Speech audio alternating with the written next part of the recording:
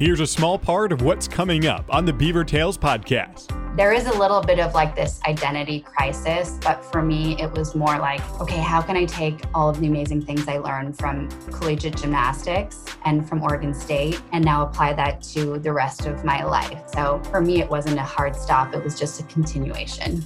That whole conversation coming up on the Beaver Tales podcast. Real quick before we get to this conversation, I want to ask you if you might check out the website for this podcast where you can leave your email on there to get updates both about this podcast and the Beaver Tales documentaries. You can learn more about what that audio project is coming out later this year. And one of the perks of getting on that email list is that you can give me suggestions on what to mention at the beginning of this podcast, where oftentimes I give some free exposure to nonprofits or charities. And if there's one you'd like to give a shout out to, or a story, something going on in the community you think deserves some attention, I want to use this platform to do something good. And you can be a part of that conversation if you join up for this email list. Once you leave your email there, you'll get an immediate message back and you can respond to that. Do check your spam folder. They go there sometimes, and you can be a part of this conversation. So check out the link in the description for this episode, and I hope to hear back from you soon. But for now, let's enjoy this episode together. This is the Beaver Tales podcast with Josh Wharton, who has covered Oregon State athletics since 2013. Welcome once again, everybody, to the Beaver Tales podcast. I am Josh Wharton. Hope you enjoyed your Labor Day. I didn't post an episode yesterday. Normally I do Mondays and Thursdays, but I took a day off and then chatted with today's guest on Tuesday, which is today, the day I'm uploading this. And don't worry, I'll still throw one up on Thursday and maybe Saturday too, because I've got a lot of interviews scheduled. Now, most importantly, if this is your first time listening, this is the podcast where I talk with former Oregon State student athletes about some of the most interesting parts of their career at OSU and what they've done ever since their time competing for the Beavers, plus what the transition was like when they were no longer an athlete and what it took for them as a person to become something else. And today I'm talking with former Oregon State gymnast, a four-time All-American, Leslie Mack. She was a first-team All-Pac-10 every year at OSU in at least one event. In fact, she was the Pac-10 Gymnast of the Year as a junior in 2011 and as a senior in 2012. In fact, she's the first person in the history of the conference to earn Gymnast of the Year 2 times in a row. And since the conference expanded in 2012, that means the last person to win Pac-10 Gymnast of the Year was Leslie Mack, and the first person to win Pac-12 Gymnast of the Year, also Leslie Mack. She won 2 Pac-10 championships in 2011, balance beam, and in the all-around. She also shared the Pac-10 title in uneven bars 2 different years. Now, every gymnast puts a lot of work into their routine, learning the choreography and executing all the skills, but Leslie in particular had some very special routines and impressive skills in those routines. For example, there's something unique about the Yurchenko that she did for her vault. Now, if you don't know what a Yurchenko is, I didn't really either until recently, so don't feel bad, or maybe you are a gymnastics expert and you do. But for those who don't, it's basically an approach to the vault where the gymnast does a round off in front of the vault, sort of like a cartwheel, then does a back handspring on the vault, and that'll lead to the flipping and twisting in the air and hopefully sticking the landing. Point being, it's a really difficult skill, but pretty important if you're going to be a good vaulter at the collegiate level.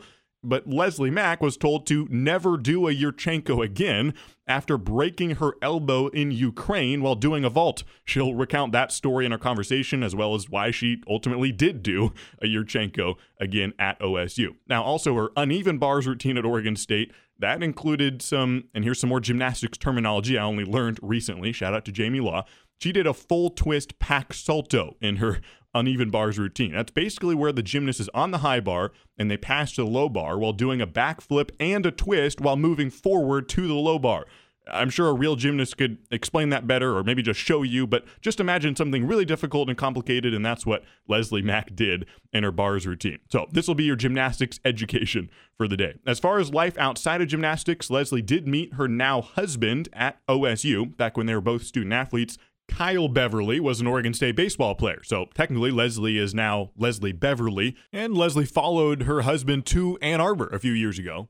Kyle was studying at the University of Michigan, and that worked out perfectly because not long after, Leslie got admitted to the grad program at U of M. The Stephen M. Ross School of Business is ranked in the top 5 schools in the country in their MBA program for marketing, which is what Leslie is studying there and what she graduated in at Oregon State. She's not only in grad school, but she's also been working in marketing for about 8 years for E&J Gallo Wineries, and her current job with Gallo is as a brand ambassador communications lead. She'll explain more about what that looks like day to day. Leslie just became an American citizen about 2 years ago. She hails from Toronto, Canada. So let's get right to it. Leslie Mack is one of the most fun people I've gotten to talk to so far on this podcast. Calling in from Ann Arbor, Michigan, Leslie Beverly, or you may know her as Leslie Mack, now joins me on the Beaver Tales podcast.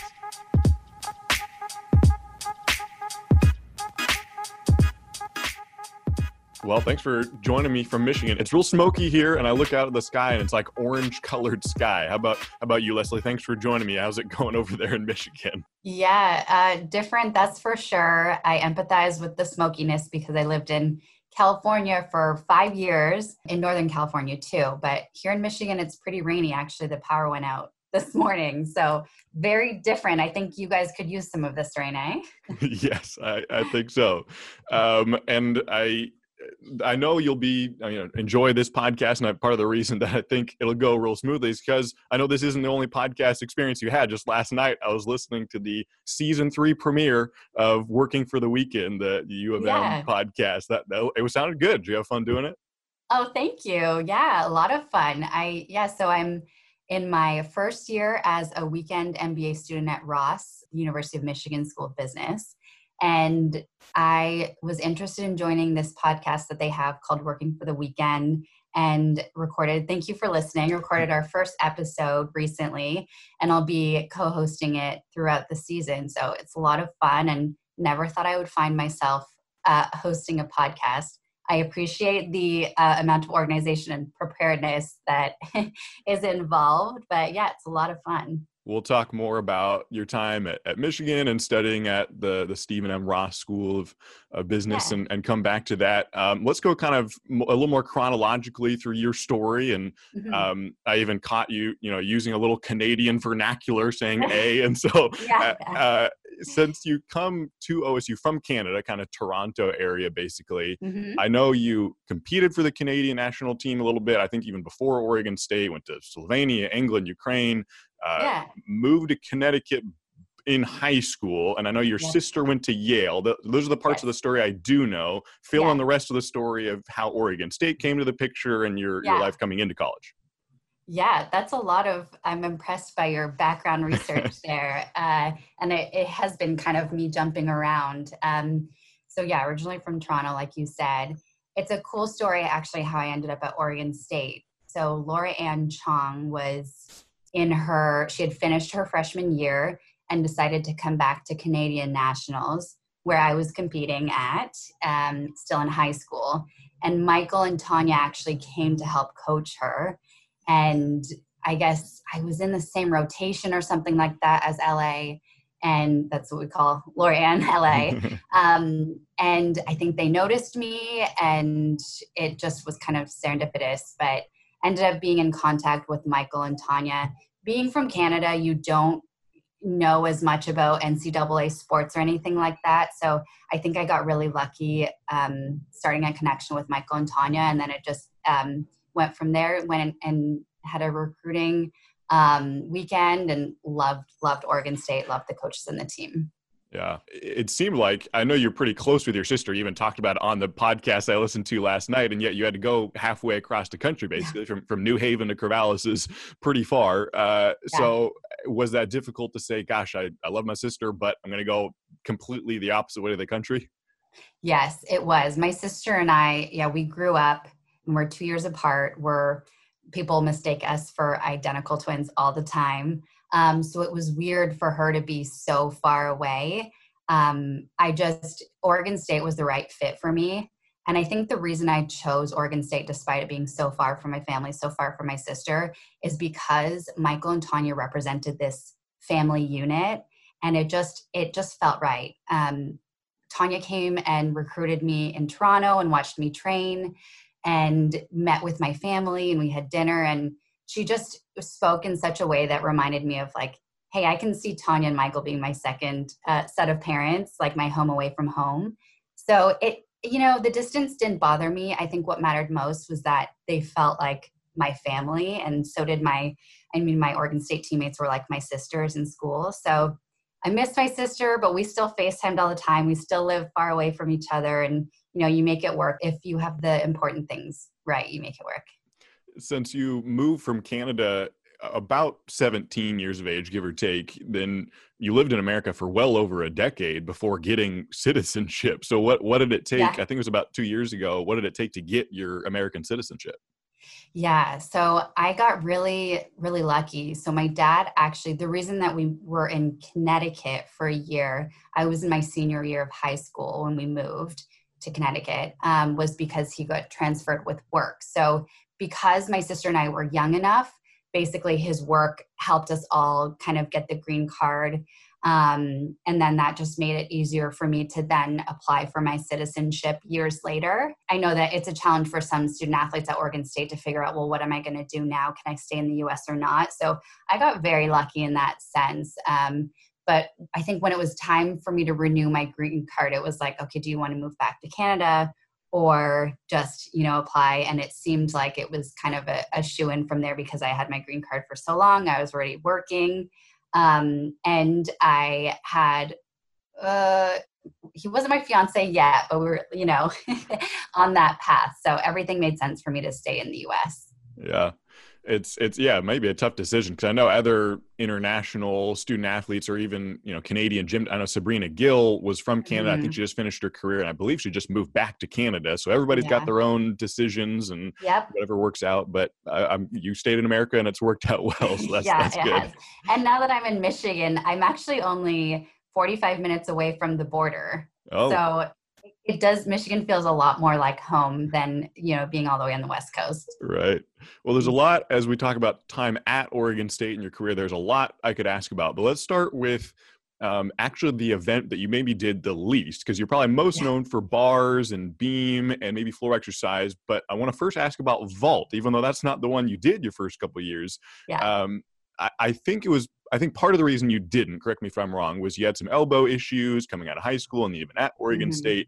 So help me with the timeline here, because I watched an interview where you said your elbow issues, you were told to never do a Yurchenko again. But then your junior year, as I'm watching the video, I'm like, I think you're doing a Yurchenko there. So did you just throw caution to the wind and say, I'm just going to do it? Or what happened there? Yeah, it's kind of another cool story. So the way I broke my elbow was I was competing for the Canadian national team in Ukraine. And at podium training, I broke it in the round off part of my Yurchenko. There's a lot of pressure, obviously, on your arms in that move.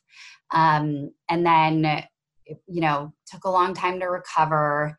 And then my doctors were essentially saying, there's a high chance that you'll injure yourself again doing the same move. We recommend you change your vault. I was never a strong vaulter to begin with, so not being able to do Yurchenko meant doing some like measly Suk or whatever else. So then Michael and Tanya and I knew, vault is probably not going to be in the cards when I'm a collegiate gymnast. And then I think it was summer of my sophomore year, Michael had us doing these sprint tests, just kind of like spring training type of stuff, see where you're at. And Mandy Rodriguez had gone before me, and she was our, best vaulter on the team, really fast, strong. And she went before me and had it set a certain speed. And then Michael timed me right after. And he's like, holy cow, Leslie's at that same speed as Mandy. She's good up floor. Let's see if she can do vault now. And I was obviously a little nervous, just knowing my past history with my elbow. But I think the key difference is that I was a lot stronger at Oregon State. I think my body was, the strength and conditioning I had was built for college gymnastics. Whereas in elite, I was stronger in a different way, but it's so much pressure day in and day out, 2 days of practice a day or 2 practices a day. So Michael and Tanya just did the right drills with me and made sure I was healthy and kept checking in on me. But between the right coaching and the right help from Deb, our trainer, I was good to go and started competing all around junior and senior year. So it seemed like Michael noticed the speed and thought, okay, we got to get her on vault because of that speed. And to use baseball terms, since your husband a baseball player, maybe he's made the same analogy, is like a pitcher who's got the fastball velocity. It's like, oh, he can throw a 98. Well, we can add the curveball and figure it out if he's got the speed. And similarly, so with vault, what is it exactly that helps? If you've got that speed, how does that affect the rest of the skills, and how much is that beneficial to making you a good vaulter? Yeah, I think having the speed is important because it's setting you up to have enough momentum to have enough bounce off of the board and enough bounce off of the horse. I mean, there are probably some gymnasts who can pull it off without the speed, but for me, that was essential for me to be dynamic enough on floor as well as on vault. And then too, it's just having the right drill and the right kind of awareness. And Michael, all credit goes to Michael, because it's not like I then went back to doing the vault that I competed at before my injury in high school. I learned a completely new skill. I couldn't do a layout full, even in high school. So Michael helped me, from soup to nuts with vault and with getting my drills and everything in the right place.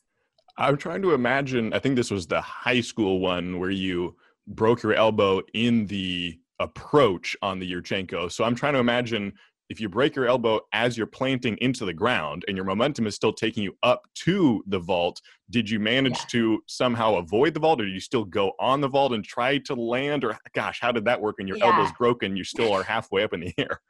It's a bit of a blur, to be honest, but I did kind of like halfway finish the vault and then kind of just like crumpled into a ball and was like, this is not right. Something doesn't feel right. But because I was in Ukraine and competing for the national team, we still kind of, I didn't get like an x-ray or anything when I was there in Ukraine. And in fact, I actually competed beam the next day. And I had a unique, and then even throughout college, I didn't use my arms at all. So the only thing I had to change was I had a back handspring in my routine for beam, and I changed it to a one-handed back handspring. So I still competed beam on a broken elbow and just used the one good hand to go on the beam, and then flew back to Canada at the end of the trip, found out my elbow was broken, and gave it the proper recovery after the fact.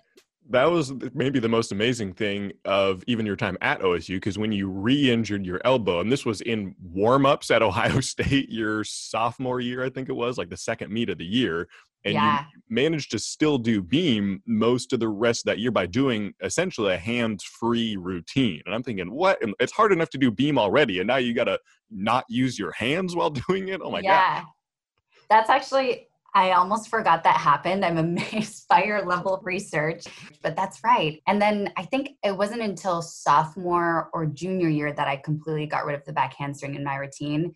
And I ended up switching my series to be front aerial and then gainer layout, and totally was hands-free on beam. So I guess, hey, maybe high school version of me in Ukraine knew what was up. Right, exactly. One last question about your time at Oregon State, and then we'll talk about life afterwards and what you're doing these days. Your bars routine was especially impressive. The thing I wanted to touch on, and again, I'm no gymnastics expert. This is all learning from other people who know the sport better. But you had a full twist pack salto when you're going from the high beam to the low beam, a full twist and the flip to the low beam, and then keep flipping. Yeah. Now, my understanding is the start value would have been 10, which is the important thing. You want to have a 10 start value if you can, so that, if you nail it, you could get a 10, or deductions only bring you down to 9, whatever it may be. That even if you just did a pack salto, just a one flip without the twist, you still could have had a 10 start value, but you threw in the twist. So I'm curious, why did you make it harder when it didn't increase the start value? So what was your motivation to add a little extra flair in there? Yeah. I learned the pack full in high school as well from my club back in Toronto. And it kind of just became my like legendary skill, especially for bars. And I don't know, it was just part of my routine. And I think, I mean, the cool thing is I didn't really water anything down from elite level in high school to college. If anything, I became a better gymnast. I, learned to have better form and more awareness, stick my landings, things like that. So I just still thought that skill was valuable enough, impressive enough, and, wow worthy or 10 worthy that it was worth keeping in. And it was a tough skill, especially as I got older. I think your body is tired of gymnastics by the time you're 21, but it was still special enough for me and worth it to the coaches and the team to keep it in. Yeah. Do you think that judges, when they look at two routines and they both have a 10 start value, but one is just barely to that 10 start value, there's nothing extra, no skills beyond that, and the other one's like, oh my gosh, that's Simone Biles doing 3 things beyond the 10 start value that are not necessary, quote unquote, but just are way cooler. Technically, judges, I think, shouldn't give extra points to the more complicated one because it's just a 10 start value. But do you think they score those routines differently because they're technically harder? I think maybe. I mean, I'm no judge, but I think if anything, it's the difference between a routine being second last versus last in the lineup.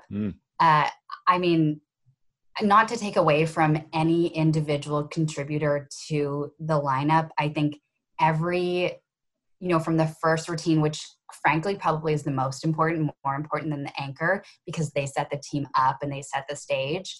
But then the routines build from there and they all have to be solid throughout. And then the anchor, I think that's when, if there is kind of a wow routine, not to say it's better, there's just something unique to it. That's like the cherry on top or the exclamation mark. So maybe that helped me secure the anchor spot, but at the end of the day, it has to be consistent and solid too. So, I mean, credit goes to the coaches for figuring out that right balance. And ultimately for me, it was deciding, okay, let's keep in the pack full, get it right. And then I got to be an anchor and kind of end with that. And it felt so good when I hit my routine and nailed it. We were such a good bars team that it was cool to be able to end with that routine. Yeah, it's pretty fun to watch. Now, one of the things that I like to touch on with each guest, no matter what sport they played, what era it was, is the element of you were an athlete, you put all your time and effort into the sport, especially in college and whatever career afterwards. And then at some point it comes to an end. The athletics doesn't last forever. And then you've got to figure out, oh gosh, not just what am I going to do with my life, although that's part of it, but who am I? Like if I'm not Leslie Mack, the college gymnast, then who am I as a person and what do I find important in life and what's my fulfillment and validation? So when your college career came to an end and you're not a gymnast anymore, you might go, exercise in the gym, but it's not your full-time thing. Was that really difficult? Was it easy? How did you wrestle with that in terms of no longer being an athlete? Yeah, that's a really profound question, by the way, because a lot of athletes think that, okay, my ultimate goal is the Olympics. It's collegiate gymnast. It's getting to NCAAs. And then you're kind of thinking, now what? And luckily for me, there was always more to it than just gymnastics. And I, again, have to give credit to Oregon State for telling their student athletes and helping us see that there's more than just your sport. We want to set you up for financial success and personal success and success in your career. So I was in the College of Business and knew I wanted to do something business, marketing, sales related. So I actually was recruited into my company that I work for now, Gallo, right out of a career fair as a senior. So I had my goals and had my plan that I knew I was going to follow through with even right before I graduated. I knew the plan. So there is a little bit of like this identity crisis, but for me, it was more like, okay, how can I take all of the amazing things I learned from collegiate gymnastics and from Oregon State, and now apply that to the rest of my life. And thankfully too, I'm still close with a lot of my teammates, and I still feel this connection to Oregon State and Michael and Tanya and the rest of the team. So for me, it wasn't a hard stop. It was just a continuation. Yeah, that's awesome to hear. And since you brought up Gallo, let's talk a little bit about your job in the wine industry and marketing and what you're doing now in Ann Arbor, plus your grad school studies. The cool thing about Gallo is I read this was the first company in the wine industry to establish like brand management. And they seem kind of on the cutting edge of the marketing style of things with the winery industry in particular. So since you kind of work in brand management and marketing, what's that kind of been like in your day-to-day role with the Gallo Winery? Yeah. So Gallo has been such a fulfilling company to work for, and it's been such a fulfilling career for me. What's cool is that I started as a sales rep with Gallo. So like started from the bottom, if you will. And I learned such important skills and that have then translated into helping me throughout my career. It was somewhere for me to build upon those skills. And then I agree, Gallo is great with sales, great with marketing. They're known within wine and spirits, but also within entire CPG, consumer product goods, because they have such great training. And they, like for me, I mean, I knew I wanted to be in marketing, but they said, okay, well, you have to start in sales because that's how you learn how the product looks on the shelf. You talk directly to the consumers who can give you feedback on whether they liked it or not and why. You have to sell to maybe your toughest gatekeeper, which is like the wine stewards and the people who bring in the product. And so for me, that's what I really appreciate about Gallo. And then it's just been a cool journey to see all of the innovation and the way that Gallo has adapted to this changing landscape. So as your role, I think brand ambassador communications lead is your official job title. Yeah. So are you basically the liaison with the brand ambassadors? And then if so, who are the brand ambassadors? Are these like, I saw Post Malone did like an advertisement. Are you working with him or is it other, how does that work? Yeah, good question. And so, Post Malone is working with one of our wines, Maison Number 9. It's a rosé from France, which is fantastic and such a cool partnership. And that's just an example of the cool innovation that Gallo is doing. I was unfortunately not involved in that project. So the brand ambassador role that I'm in is I'm helping our marketers communicate and work with our brand ambassadors. And so our brand ambassadors are the ones that are, like out in their markets, advocating for their brands and basically trying to create advocates for their brands, whether it's like the bartenders that they sell to or other sales reps that are also selling it. And they're really kind of like the face to the brand. Maybe some people would be more familiar with like influencers type of thing. They're kind of like that. They're definitely in an influential role. And so my job is to help the two communicate and ultimately be set up for success. So it involves a lot of communication, which is great because I learned those skills throughout Oregon State. And for me, it's a fun balance between the selling I used to do when I started with Gallo and then the marketing skills that I learned too throughout my career. Right. You may not have worked with Post Malone, but if you had a dream celebrity that you could work with and get involved in an advertising campaign, who would you pick to be on a poster, on some commercials that you would work with? I think it might be like an Olympic athlete. I can't think of one in particular. I don't have a great one person, but I think the perfect person in my head is an athlete. I think especially because like it's part of that, what we were talking about, how you acknowledge that after sports, you have a life and you're like normal, like maybe Allie Reisman. She was a gymnast and I think she's done a really cool job of being done with gymnastics and now showing to the world and her fans, hey, I'm more mature, I'm grown up.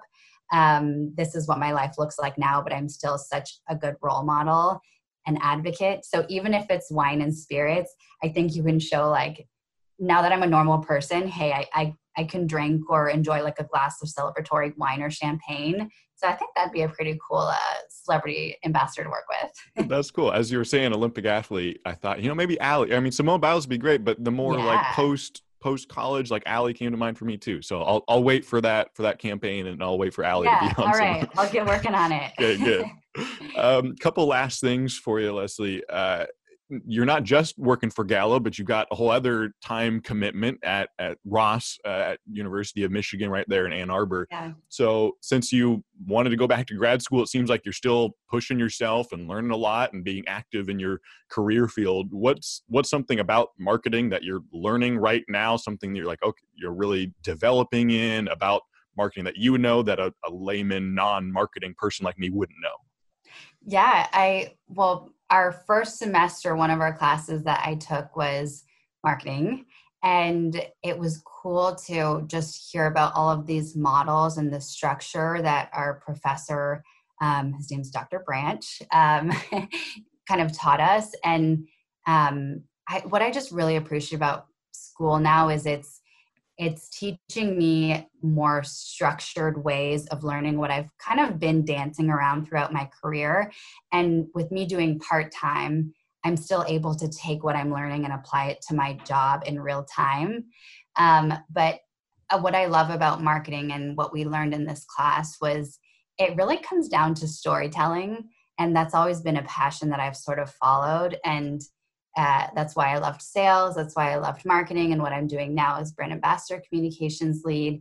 And so we just learned kind of how to build a go-to-market plan and really tell the story for a brand. And I think that's why I became interested in this podcast, working for The Weekend as well as yours. And I love reading. So to me, I think that's what brings it all together for me with marketing, and what I'm learning in school is the idea of storytelling. So hoping to continue learning more about that and then continue on that with my career. That's awesome. Well, thanks so much for taking some time out of your busy day and talking on the podcast, Leslie. It was awesome to connect with you, and looking forward to people hear this episode. Yeah, thanks for having me. And this was such a treat. So fun to go down memory lane.